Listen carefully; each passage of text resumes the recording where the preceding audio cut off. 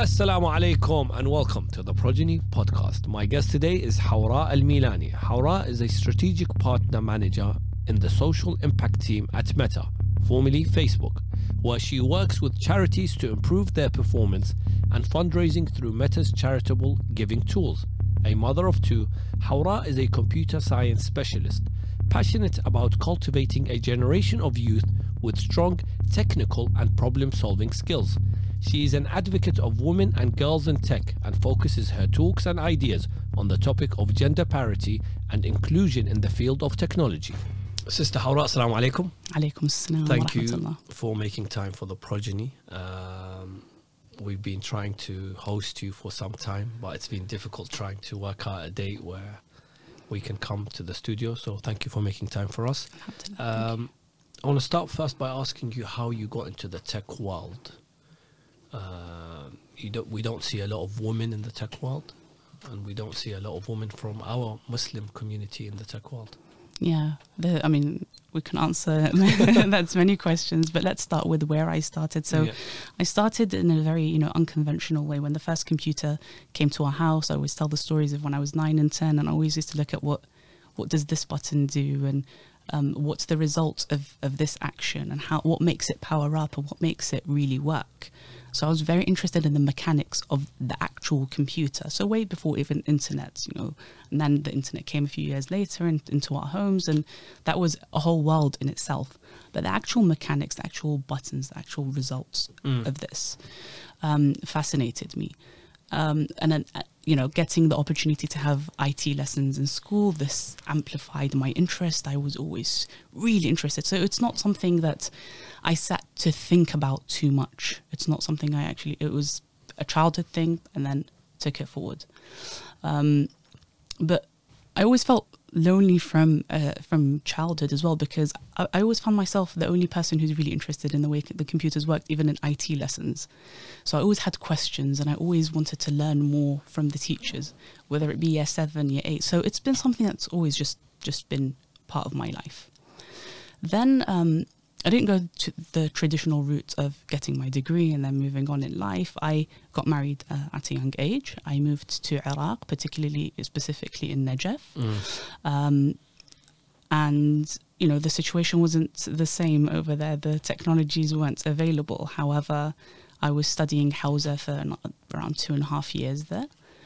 But I found myself more fascinated by everyone's computers and the computer facilities that were available in the Hausa than everything else.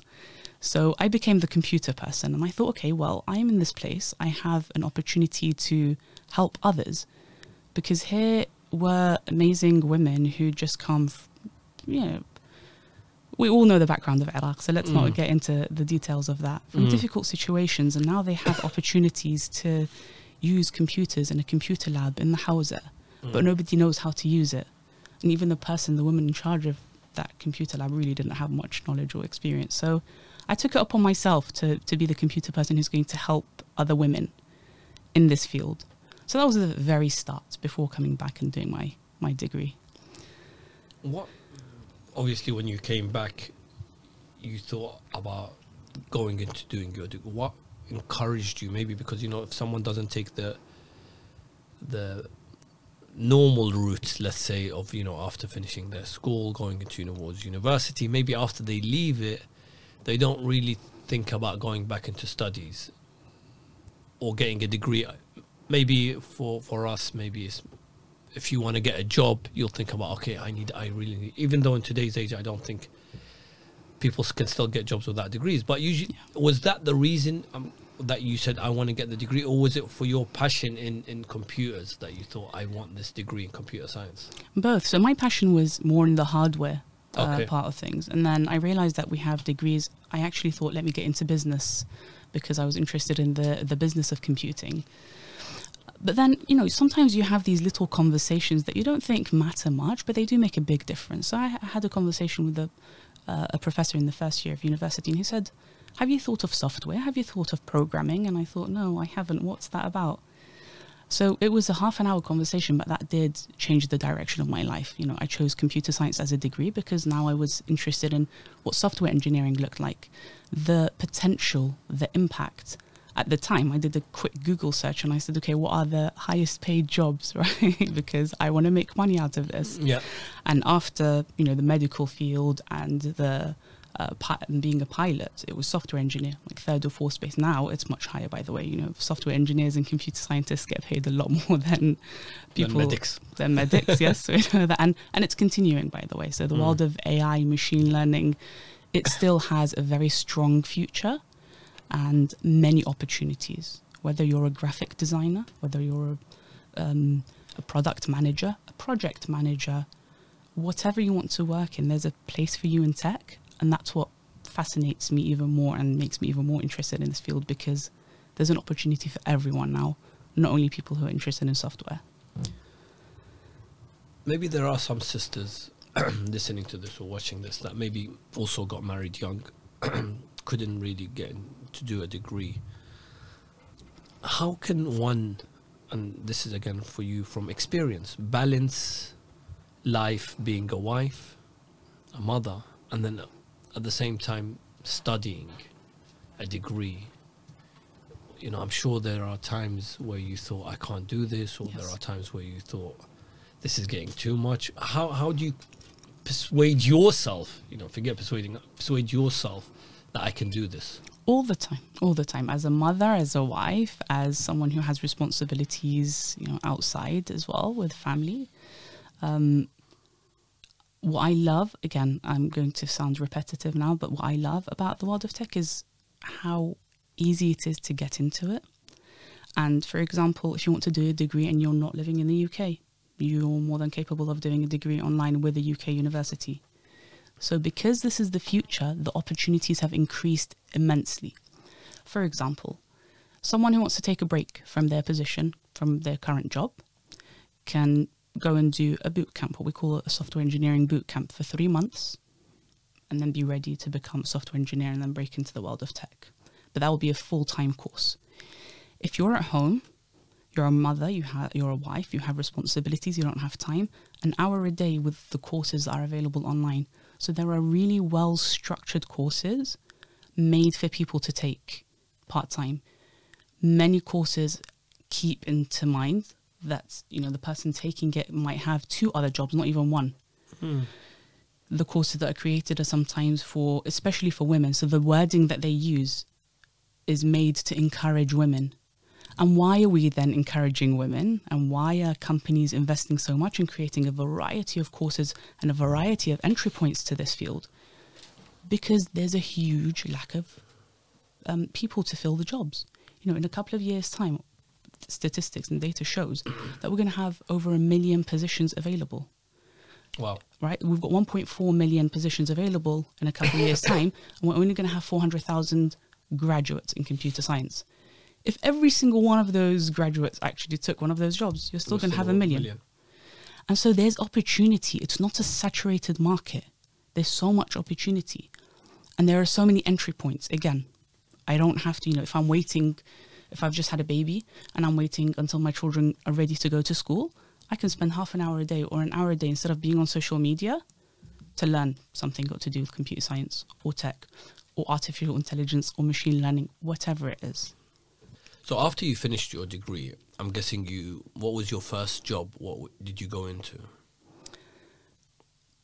Because I can't hold one thing down, during my degree, I always had, I was actively participating in the community. So I was either freelancing with variety of jobs, jobs to do with computing.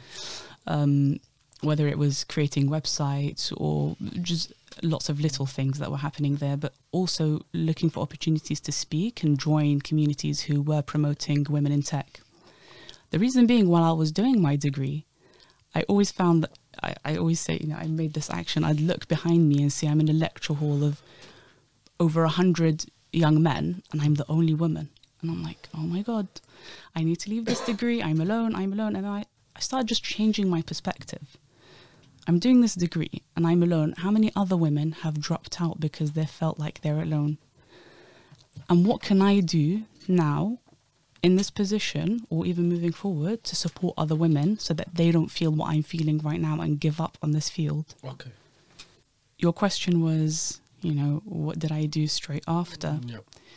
I thought, where's the biggest impact that I can make? So I went into doing a PGCE, so becoming qualified to become a teacher.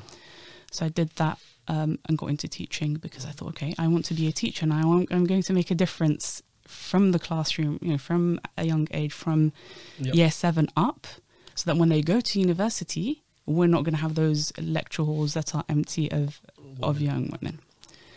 I go into schools and I realise, oh my God, when it comes to GCSEs, girls are not choosing it. Okay. What can I do now? So I started taking myself out of the situation, thinking, hold on, I'm a teacher, yes, but I came here because I felt a responsibility of bringing girls into education. So I started doing computer science education research, started reading about it, and moved on to do a master's in computing education. I think you can see a little pattern there. What's the next fun thing to do? So I did a master's in computer science education, and my focus, my dissertation was on the reasons behind the lack of girls choosing computer science in the UK, and then comparing it to other countries like Turkey and Malaysia. You're very passionate about women. Why? And that, obviously because you're a woman. Because I'm a woman. What encouraged you to maybe do more for the women, and I'm guessing especially girls in our community, to get into this field? Shout out to my mom, who's the strongest woman I know. God bless her.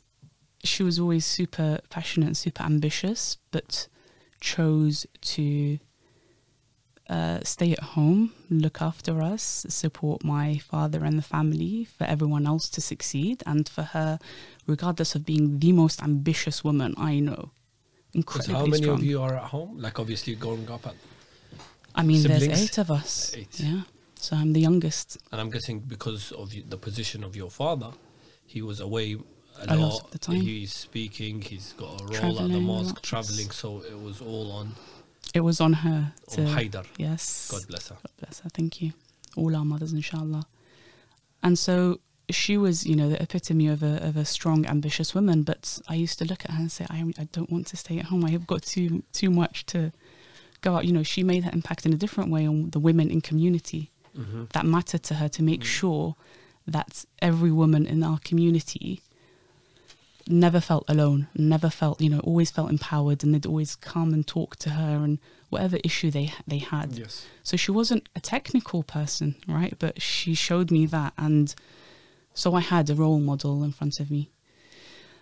And then also living in Iraq I lived there for 7 years, and I realized, oh my God, why are we a community we're such a religious community, right? We have 6 imams in this country, and they are our role models, yet this isn't what Islam says of how we should treat women, right? Women are forgotten, they are disregarded. Alhamdulillah, now they have a much bigger voice, they're heard, but I'm talking 2005 to 2013. Yeah. So as a young woman, all of these experiences shaped me and added to my thoughts and passions. And that's what really matters to me, that you know what? If I can do it, so can every other woman. And if I'm going up, I should be lifting every other woman with me. I shouldn't be going up alone and saying, oh, yes, I did it. I succeeded. There's no pride in that unless you've lifted every other woman with you and helped her get out of the difficult situation she's in. I want to speak about, again, upbringing and specifically having a scholar father. Some may think, that if your father's a scholar, especially in the position that he may be in, then his mindset, again, this is some thinking, might be a bit old school. Yes. Girls get married young, go to Iraq, no study, you can't be in the public light, you can't be teaching, you can't be working. How much impact did your father's upbringing have on you today, being someone in the tech world, working at a company like Meta, which is quite well known, being a public speaker? How much of that was he a support, or did it impact you in a positive or a negative way? Yeah, incredibly supportive. Every step of the way, he's been incredibly supportive. And this sometimes comes as a surprise to people. And I get surprised at why others are surprised, because he's always been a forward-thinking person. He's always been there for the youth and understood them, and, you know, built his life at 40 when he moved here. So he's always been supportive. Whatever it is that we've chosen to do, whatever field it is, he's actually always very interested in what I have to say and what I have to share in, because it's a field that's away and you're the from youngest. his. I'm the youngest. Yeah. If for those that don't know, Sister Hawra is the daughter of Ayatollah Milani, hence why I asked, you know, how much of an, because again, you said you're surprised that other people surprised, but there are people out there that will be surprised maybe. Yes, I don't blame them. Many times growing up, and, you know, even in my early 20s, I thought, if I want to get into this field, what's he going to think? And it only made me realize, because I haven't sat down to ask him what he thinks. I've made up my own mind. Yeah. That's what others are doing now, making up their own mind without even knowing. Right? We're judging straight away, you know, even if he is my father and I've spent a lot of my life with him. Sahih. I'm not sat in front of him all day, every day, talking to him. He's a very, very, very busy man. And, you know, there are only certain opportunities where I get to talk. So when I told him about what I'm doing, it was always just, you know, make sure you're safe, make sure you're looking after your well-being, your own physical and mental health, and, you know, be there for your kids. Make sure that they know their mum's always around, and that's it. You know, he's a huge supporter, which is amazing, which really helps. Alhamdulillah. Was it difficult getting into the tech world, being a Muslim hijabi? Yes. Not difficult getting into it, but you have to shout louder to be seen, because there are a lot of misconceptions. And alhamdulillah, things are changing very rapidly right now. You know, many years ago when I'd go to a conference, there was no prayer room. Men would extend their hand to shake my hand, or if I say I can't shake your hand, they'd come in for a hug, and loads of misconceptions. You're like, oh, I'd rather shake your hand, you know, if it's right. So loads of situations, and these are the barriers that stop our Muslim sisters from moving forward, whether it's computer science or any other career. And that also puts them in a position where their husbands, their brothers, whoever it is, their fathers also worry, you know, what's my wife or sister or daughter, what kind of situation is she going to be in when she's in these open spaces working with other people, right? There weren't prayer rooms. There were situations like this. You know, food was always served around alcohol. And so to make a difference, you have to speak up. You have to make your voice heard. So it wasn't so difficult. It was challenging, let's say. Some might say that you know, hijab is not for the modern world. Hijab is if it's slowing down women, if it's causing this, you know, this barrier, it's just complicating things. So hijab is something that's ancient and shouldn't be practiced. Yeah. What would your response be? My response is this: I don't talk about it. I show it, right? So I always say, if I can do it, so can you. And I think my nieces have heard this so much, they're just fed up. I've gotten 2 of my nieces into computer science and cybersecurity now, alhamdulillah, inshallah, the rest of the generation all. But I always tell them, if I can do it, you know, the person who is always shy, can't speak up, stutters all the time, is worried. What are you talking about here? Myself. Yourself? Yes. Stutters? Yes. Shy? Yes. Well, you're doing Unable public talks now. You got to do the scary thing, right? Okay. If I was able to do it without compromising on my hijab, without compromising on my salah, without compromising on anything else, inshallah, I don't know what the future then so can you. Because we're making a space for ourselves. And bilakis, actually, now that things are moving forward, companies are looking to support underrepresented communities in tech. Now's the time, because now you look different. You've got the hijab on your head. You're representing diversity. Your voice will actually be heard even more. The reason being that studies, big companies are doing studies on the importance of diversity and how it improves creative thinking, faster problem solving. So when you have other people's diverse voices, the company will do better. So now is a brilliant opportunity. It's not like what it used to be when you were underrepresented and forgotten. Now you're underrepresented and being sought. So this is your chance now. Problem solving. That's your father's a great problem solver. A lot of people go for different types of problems for him to solve. You're also someone that's problem solving, but in the tech world. Is that something that you're passionate about? Do you look for problems so you can solve in the tech world? Funny you should say that, because that phrase always scared me, problem solving. I don't know how to do that. The reason being, I later learned that it wasn't, I don't know how to do it. And I've shared this on, publicly as well. I found out that, I have ADHD, and this is one of the reasons behind my difficulty in structuring the solution of problems, right? Okay. And it was very recent, a few months ago, actually. But before then, my idea was like, I don't know how to what do you mean by problem solving?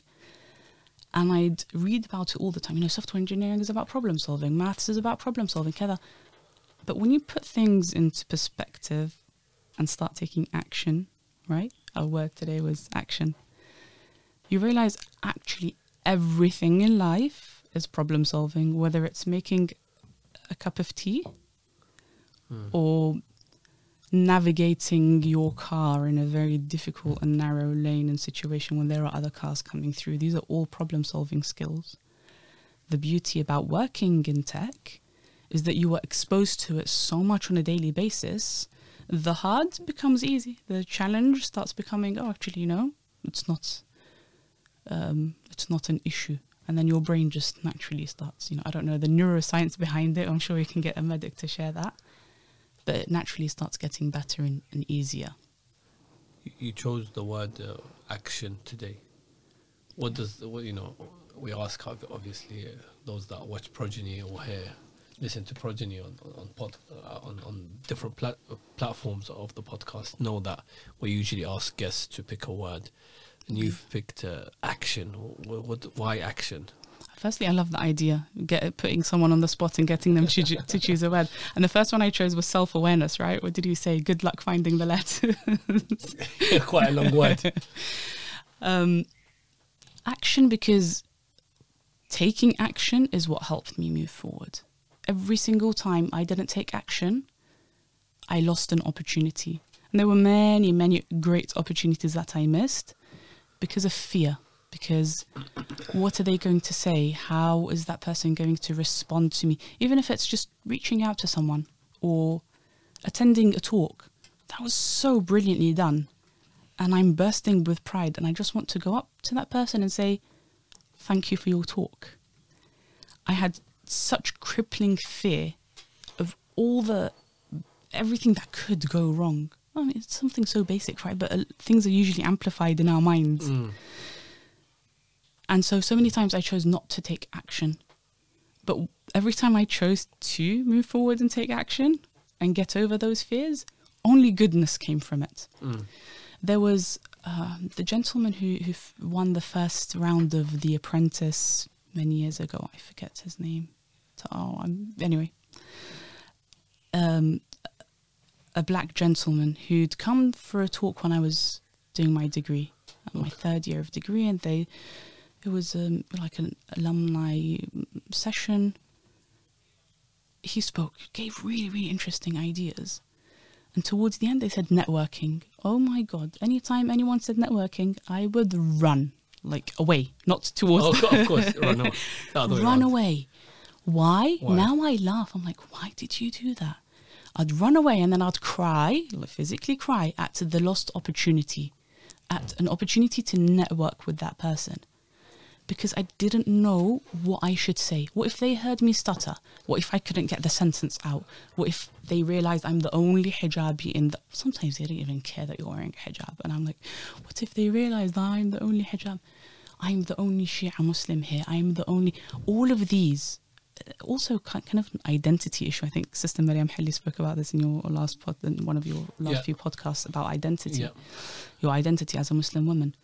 And all of these were amplified. But that one time that I went to that gentleman, what am I going to do when he puts his hand out to shake? What am I going to do?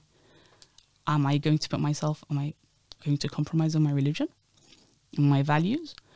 Or am I just going to find the courage to finally say, I'm sorry, thank you for extending your hand, but due to religious restrictions, I'm going to, this is how I say. Everyone so far has only been understanding about that. But finding the courage to take that action and say that phrase, he just looked at me and he said, I waited in line to talk to him. I think I just jumped to the whole story. So I reached the doors as I ran, and then I stopped and I'm like, Hawra, just this time, turn around, go back and talk to that gentleman. Just say thank you and turn back out. Boy, that was a struggle. I'm telling you, like a whole drama series can be done just on that scene. I turned back and I went, and so the last person who was talking to him just moved away, and I looked at him, and he looked at me and just nodded at his head and put his hand on his chest. I didn't even use that phrase. And I'm like, whether someone had educated him or he had chosen to be educated about that, I was saved from saying that phrase. But I asked him, you gave such good points. What happens to us Muslim women when we can't find the courage to talk about that or say things like that? He said, I know that you have religious values, and unless you speak about them and tell people that you have these religious values, you're always going to be on the sidelines and nobody's going to look at you, nobody's going to give you opportunities. And he said, I'm sorry that it falls upon you to make that path, but when you choose that path, you're going to be making opportunities for so many women. And he said, if you find that you're able to be courageous and find that voice and represent, then so many other women will be thankful. And I looked at him and I was like, that was incredible. That was incredible. Thank you. And I will never forget. I know I sometimes forget his name. Tim. Everyone, all the Apprentice, all the Apprentice fans are going to get very annoyed from me right now. I think I'm gonna. First Apprentice. He won the first Apprentice show. When it's Tim Campbell. Tim Campbell. Thank you, Tim Campbell. I just had to Google his name just so we didn't get his I name right. never reached out to him after that. I never messaged him. I never even found him on LinkedIn, whatever. But I have a photo somewhere in one of my drives. I took a photo with him. And so I thought, okay, that's it. That's all I need. I just got over that whole fear of networking. I'm still scared when I have to network. But the words I remember. I took action. Take action. Do you regret any of the opportunities that you missed? Do you look at certain opportunities in your life and you thought that was Allah's call or a sign, and I missed it? Do you regret any of those opportunities? I do, but there's no point in waiting for regrets now. What's regret going to do? It's going to upset me. It's going to cause anxiety. It's not going to take me back in time. It's not going to help me resolve it. And I just convinced myself it wasn't my qismah. Sometimes, there's a whole it wasn't meant to be situation between, a conversation between qismah and what's supposed to be and what's not supposed to be, and whether it's your reason or was it not met. But I'm always like looking forward. What's the next opportunity that I won't miss, whether it's for myself or for others? It became, that feeling of, I wouldn't call it regret, just wondering what would have been different, right? What would have been. And so I bug other young ladies and women when there are opportunities. I tell them there's an opportunity. There's an opportunity. When they tell me about their lives, there's an opportunity. Whether they choose to take it or not, that's on them. But I've done my role. So let's look forward. What other opportunities are there where I can move forward myself or support others? When you're in the tech world and when you're at work, and whether it's giving talks, do you feel that you are causing it or making a change? Do you actually feel that you are creating opportunities for the younger generation maybe that are getting into the tech world? Is that in the back of your mind, or naturally it's not something that you think about. No, always. You hit the nail on the head there. I'm always thinking of what other opportunities I can provide. So what can I say now that will make a difference for other young women coming to the tech scene in a few years' time? I'm not going to be here forever, right? Moving forward, what difference will I have made? For example, when I started going to conferences, there were no salah rooms. Then salah rooms, prayer rooms developed, and they were mixed, men and women. Then the next conference I went to, this is all me giving feedback and becoming friendly with the organizers so that they take my feedback on board as well. The next conference had a separate salah room for men and for women. The next conference had a timetable of salah for that city and a qibla arrow, and they'd blue tacked it to the table so that nobody moves it. And they'd put a sajada. I mean, they'd spent £60 on a sajada, but... Wow, where did they get the sajada from? Some really fancy brand, because I was sitting on that sajada and I'm like, this is a really nice brand. Silk. Silk sajada. I start searching, I'm like, £60. Wow. Guys, you could have told me about a sajada and I'll tell you where to get them for a quarter of the price. But that's the difference, the tangible difference that I started seeing, right? Events. Previously, when you go to an event in a European city, and sometimes they do that in the UK as well, the speaker's dinner before the next day event. Always in a pub. Always in a place where there's alcohol. First couple of times, we're just talking about 2016, 2017, I'd make excuses. I'm sorry, my plane arrives late. I'm sorry, I'm really tired. These were opportunities to sit and have dinner with some of the most brilliant speakers in the field that I really, really wanted to connect with. Yeah. I wouldn't even show up. And I'd be so upset, but I'd say, you know what, I'm not compromising on my religion. And then I thought, you've got to take action, because every other woman is going to do the same. She's going to miss opportunities. So I started asking, I'm sorry, wonderful conference organizer, thank you for your invite. Because I started at Gami Arfon, I'm like, Hawra's just not going to end up coming to dinner. And they're wondering, right? They don't know about my values. They're not so immersed into our culture and religion. So I started just reaching out and saying, can we maybe, because I don't want to ruin the fun for everyone else, they're here for a particular reason. Can we maybe have tea and coffee just before everyone goes for dinner? Like, can we have some kind of setting where we're having dinner? And then I will say, meet everyone, say my goodbyes, and then you guys can go and drink. And they were like, of course, we're so sorry, we didn't know that. And then after that, they always, when they wanted to invite me, they'd make sure that we have the speaker dinner and they'd tell everyone else. At first, I'm like, no, why should everyone else have to compromise for my sake? They have the opportunity to say no, though, right? They can just say, actually, we don't want to, she doesn't have to be included. We're happy with this. So those are the small little changes that I started to opportunities. See. And it only came because I took action and started asking for it. Action. It comes down, I think, to you speaking about your values and your principles, and if the other respects that, which alhamdulillah with your experience they have, they'll obviously understand and make exceptions, and sometimes they don't know. They're not doing it just to, she's a Muslim, let's make our event. That's not how it works.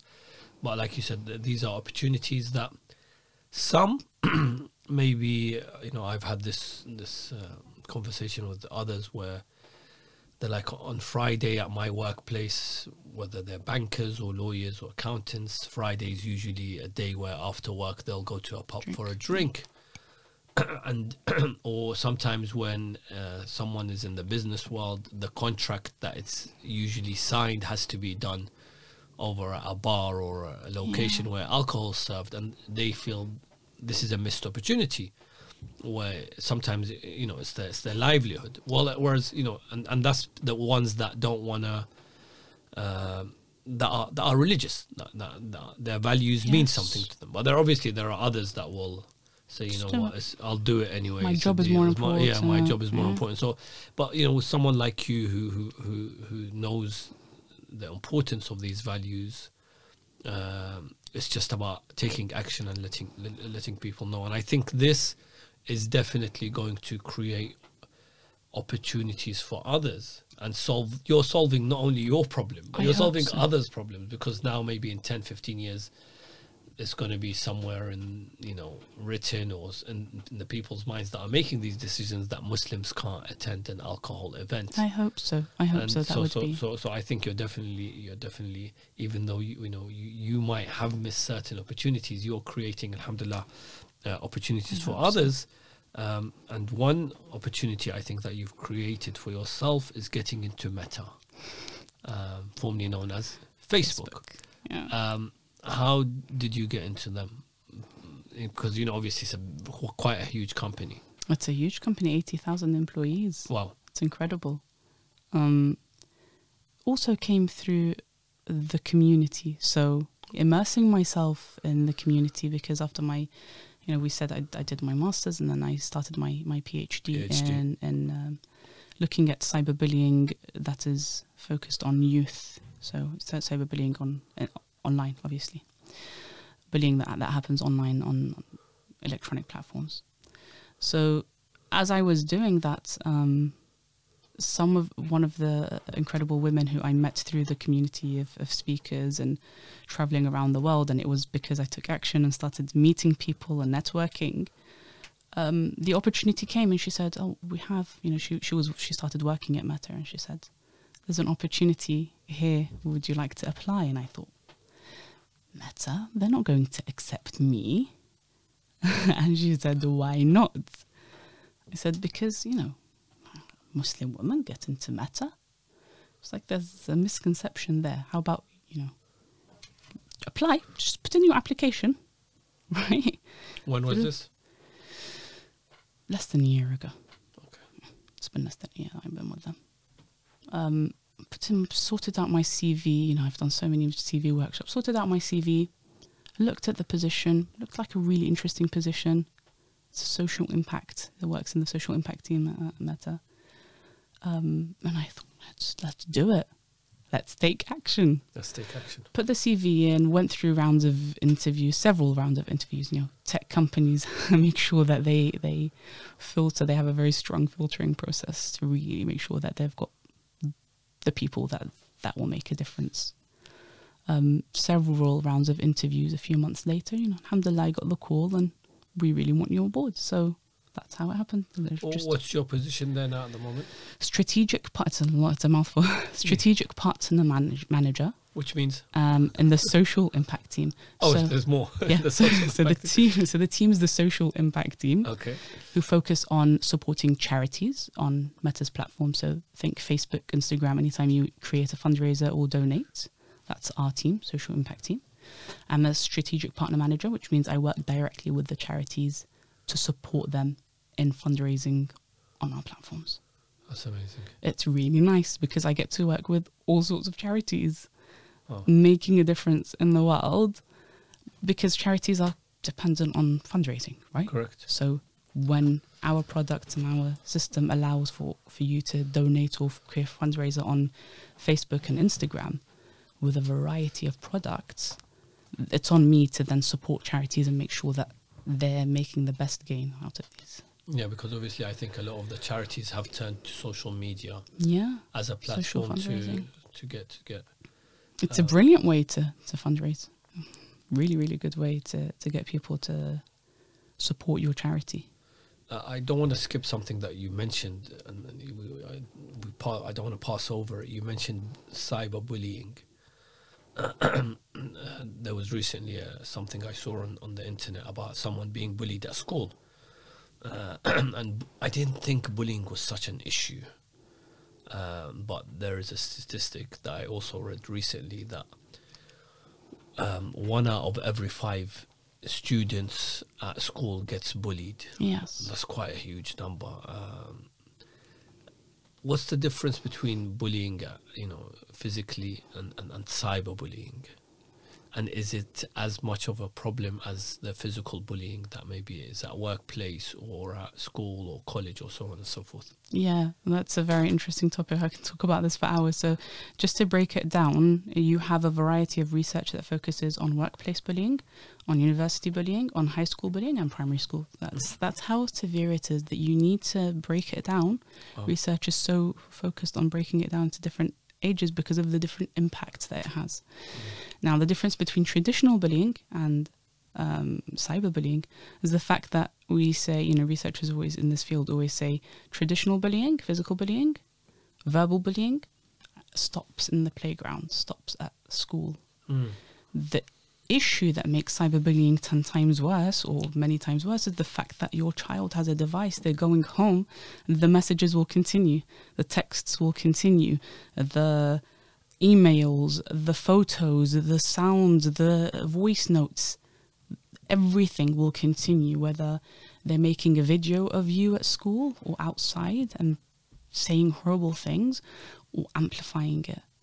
Another issue is cyberbullying is very easily repetitive. You put one video up, if it goes viral, that's millions of people who've just seen something so horrible about you. It's not just the class, it's not just the town who you can just up and leave and move elsewhere and move on in your life.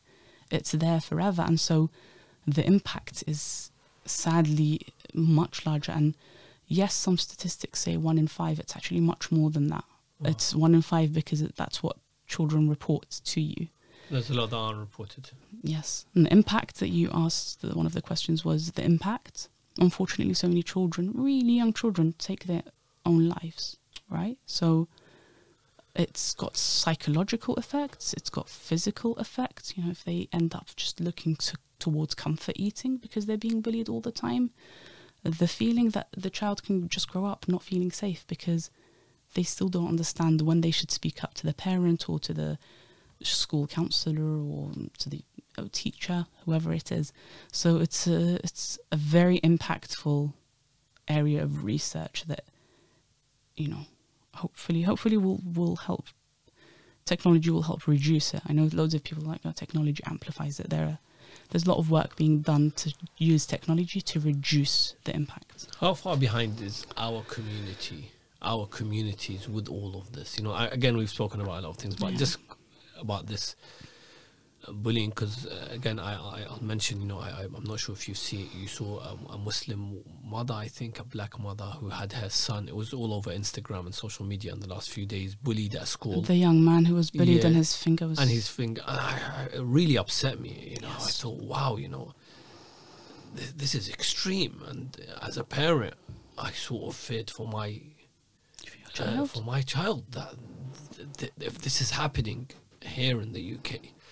And but at the same time, coming back to our communities, who I'm proud of being from the Iraqi community, who I feel is also a very progressive community, but at the same time, I feel, you know, we've got community centres, we've got amazing people in our communities, leaders and speakers and scholars and those that serve in the community. Yet, but I still feel there's not enough being done. So I wanted maybe your perspective on this. Is there enough being done for the youth? Because, you know, you're very passionate about the youth. You're very passionate about women in our youth. Do you feel there's enough being done, or do you feel we're lacking? There's always more to be done. And one, by demystifying tech. So one of the things I used to get told, and shout out to my sister Zahra, who used to get asked, what's Hawra doing at uni? And she used to say, computer blah blah. Obviously she used to joke about it, but it was always this thing that nobody really knows much about. You know, what is coding? What is cyberbullying? What is technology? Some still don't know.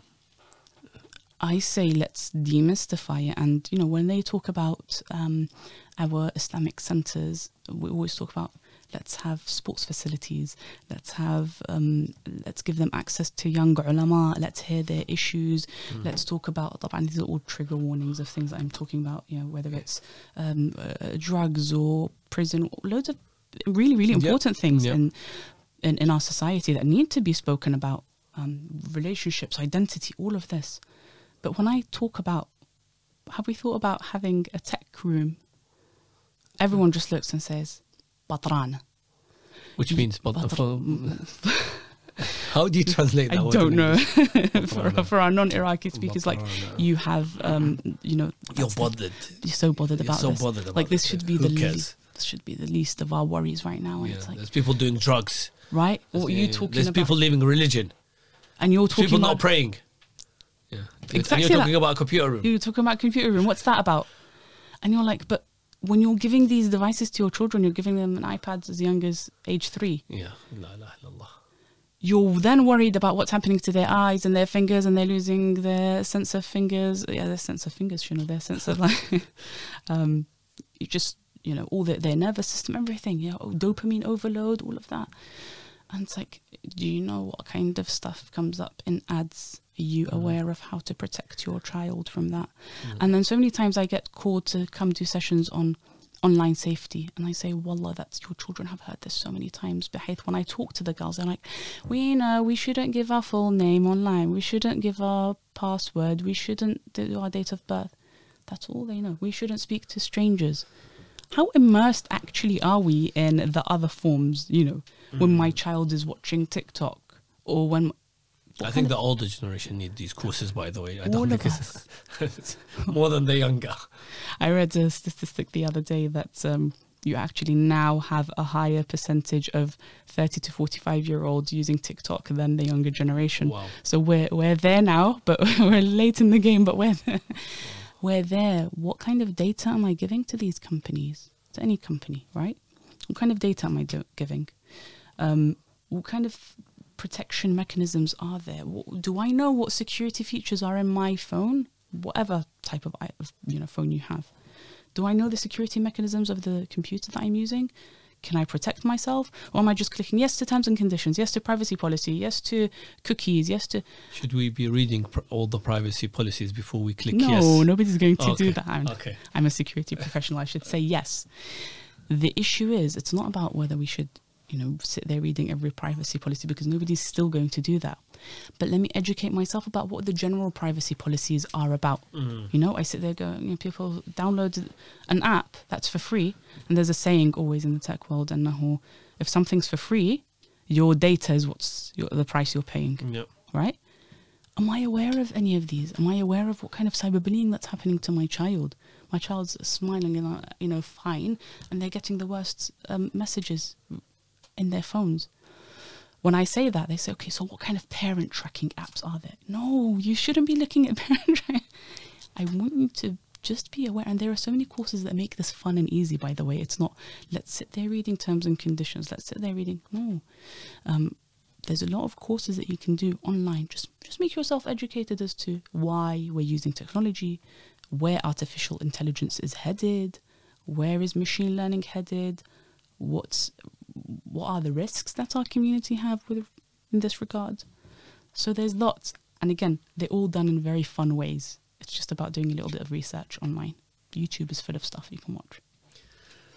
Well, it's been great having you. There's so much more I wanted to speak to you about, Sister Hawra. With the tech world, I'm not really a techie person or into techs. The guys maybe behind the cameras are more into their techs.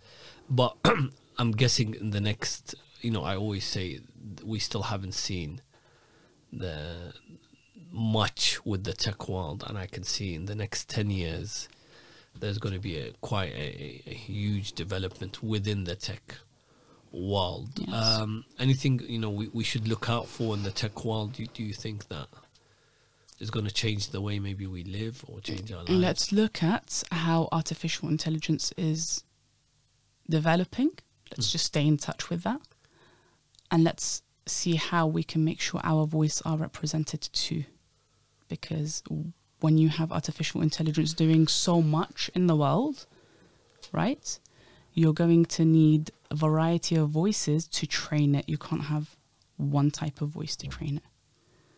I think we need a whole podcast on artificial intelligence. I mean, that's not my specialism. It's just if you're looking to where the tech is headed, look at artificial intelligence, because we're getting robots to support our work now. And so who's training these robots? Let's just be aware of that. You can't say I'm going to stop my children from accessing these robots. The same way you can't say I'm going to stop them from accessing the internet. That's not going to happen. We need to educate ourselves and educate children on how to keep themselves safe and their voices heard, inshallah. Sister Hawra, thank you for your time. Thank you for having me. Inshallah, we'll hear good stuff about Sister Hawra. Thank you very much. In the tech world and creating more opportunities by taking action, inshallah. Inshallah, all of us. Thank you so much for having me. It's been a pleasure.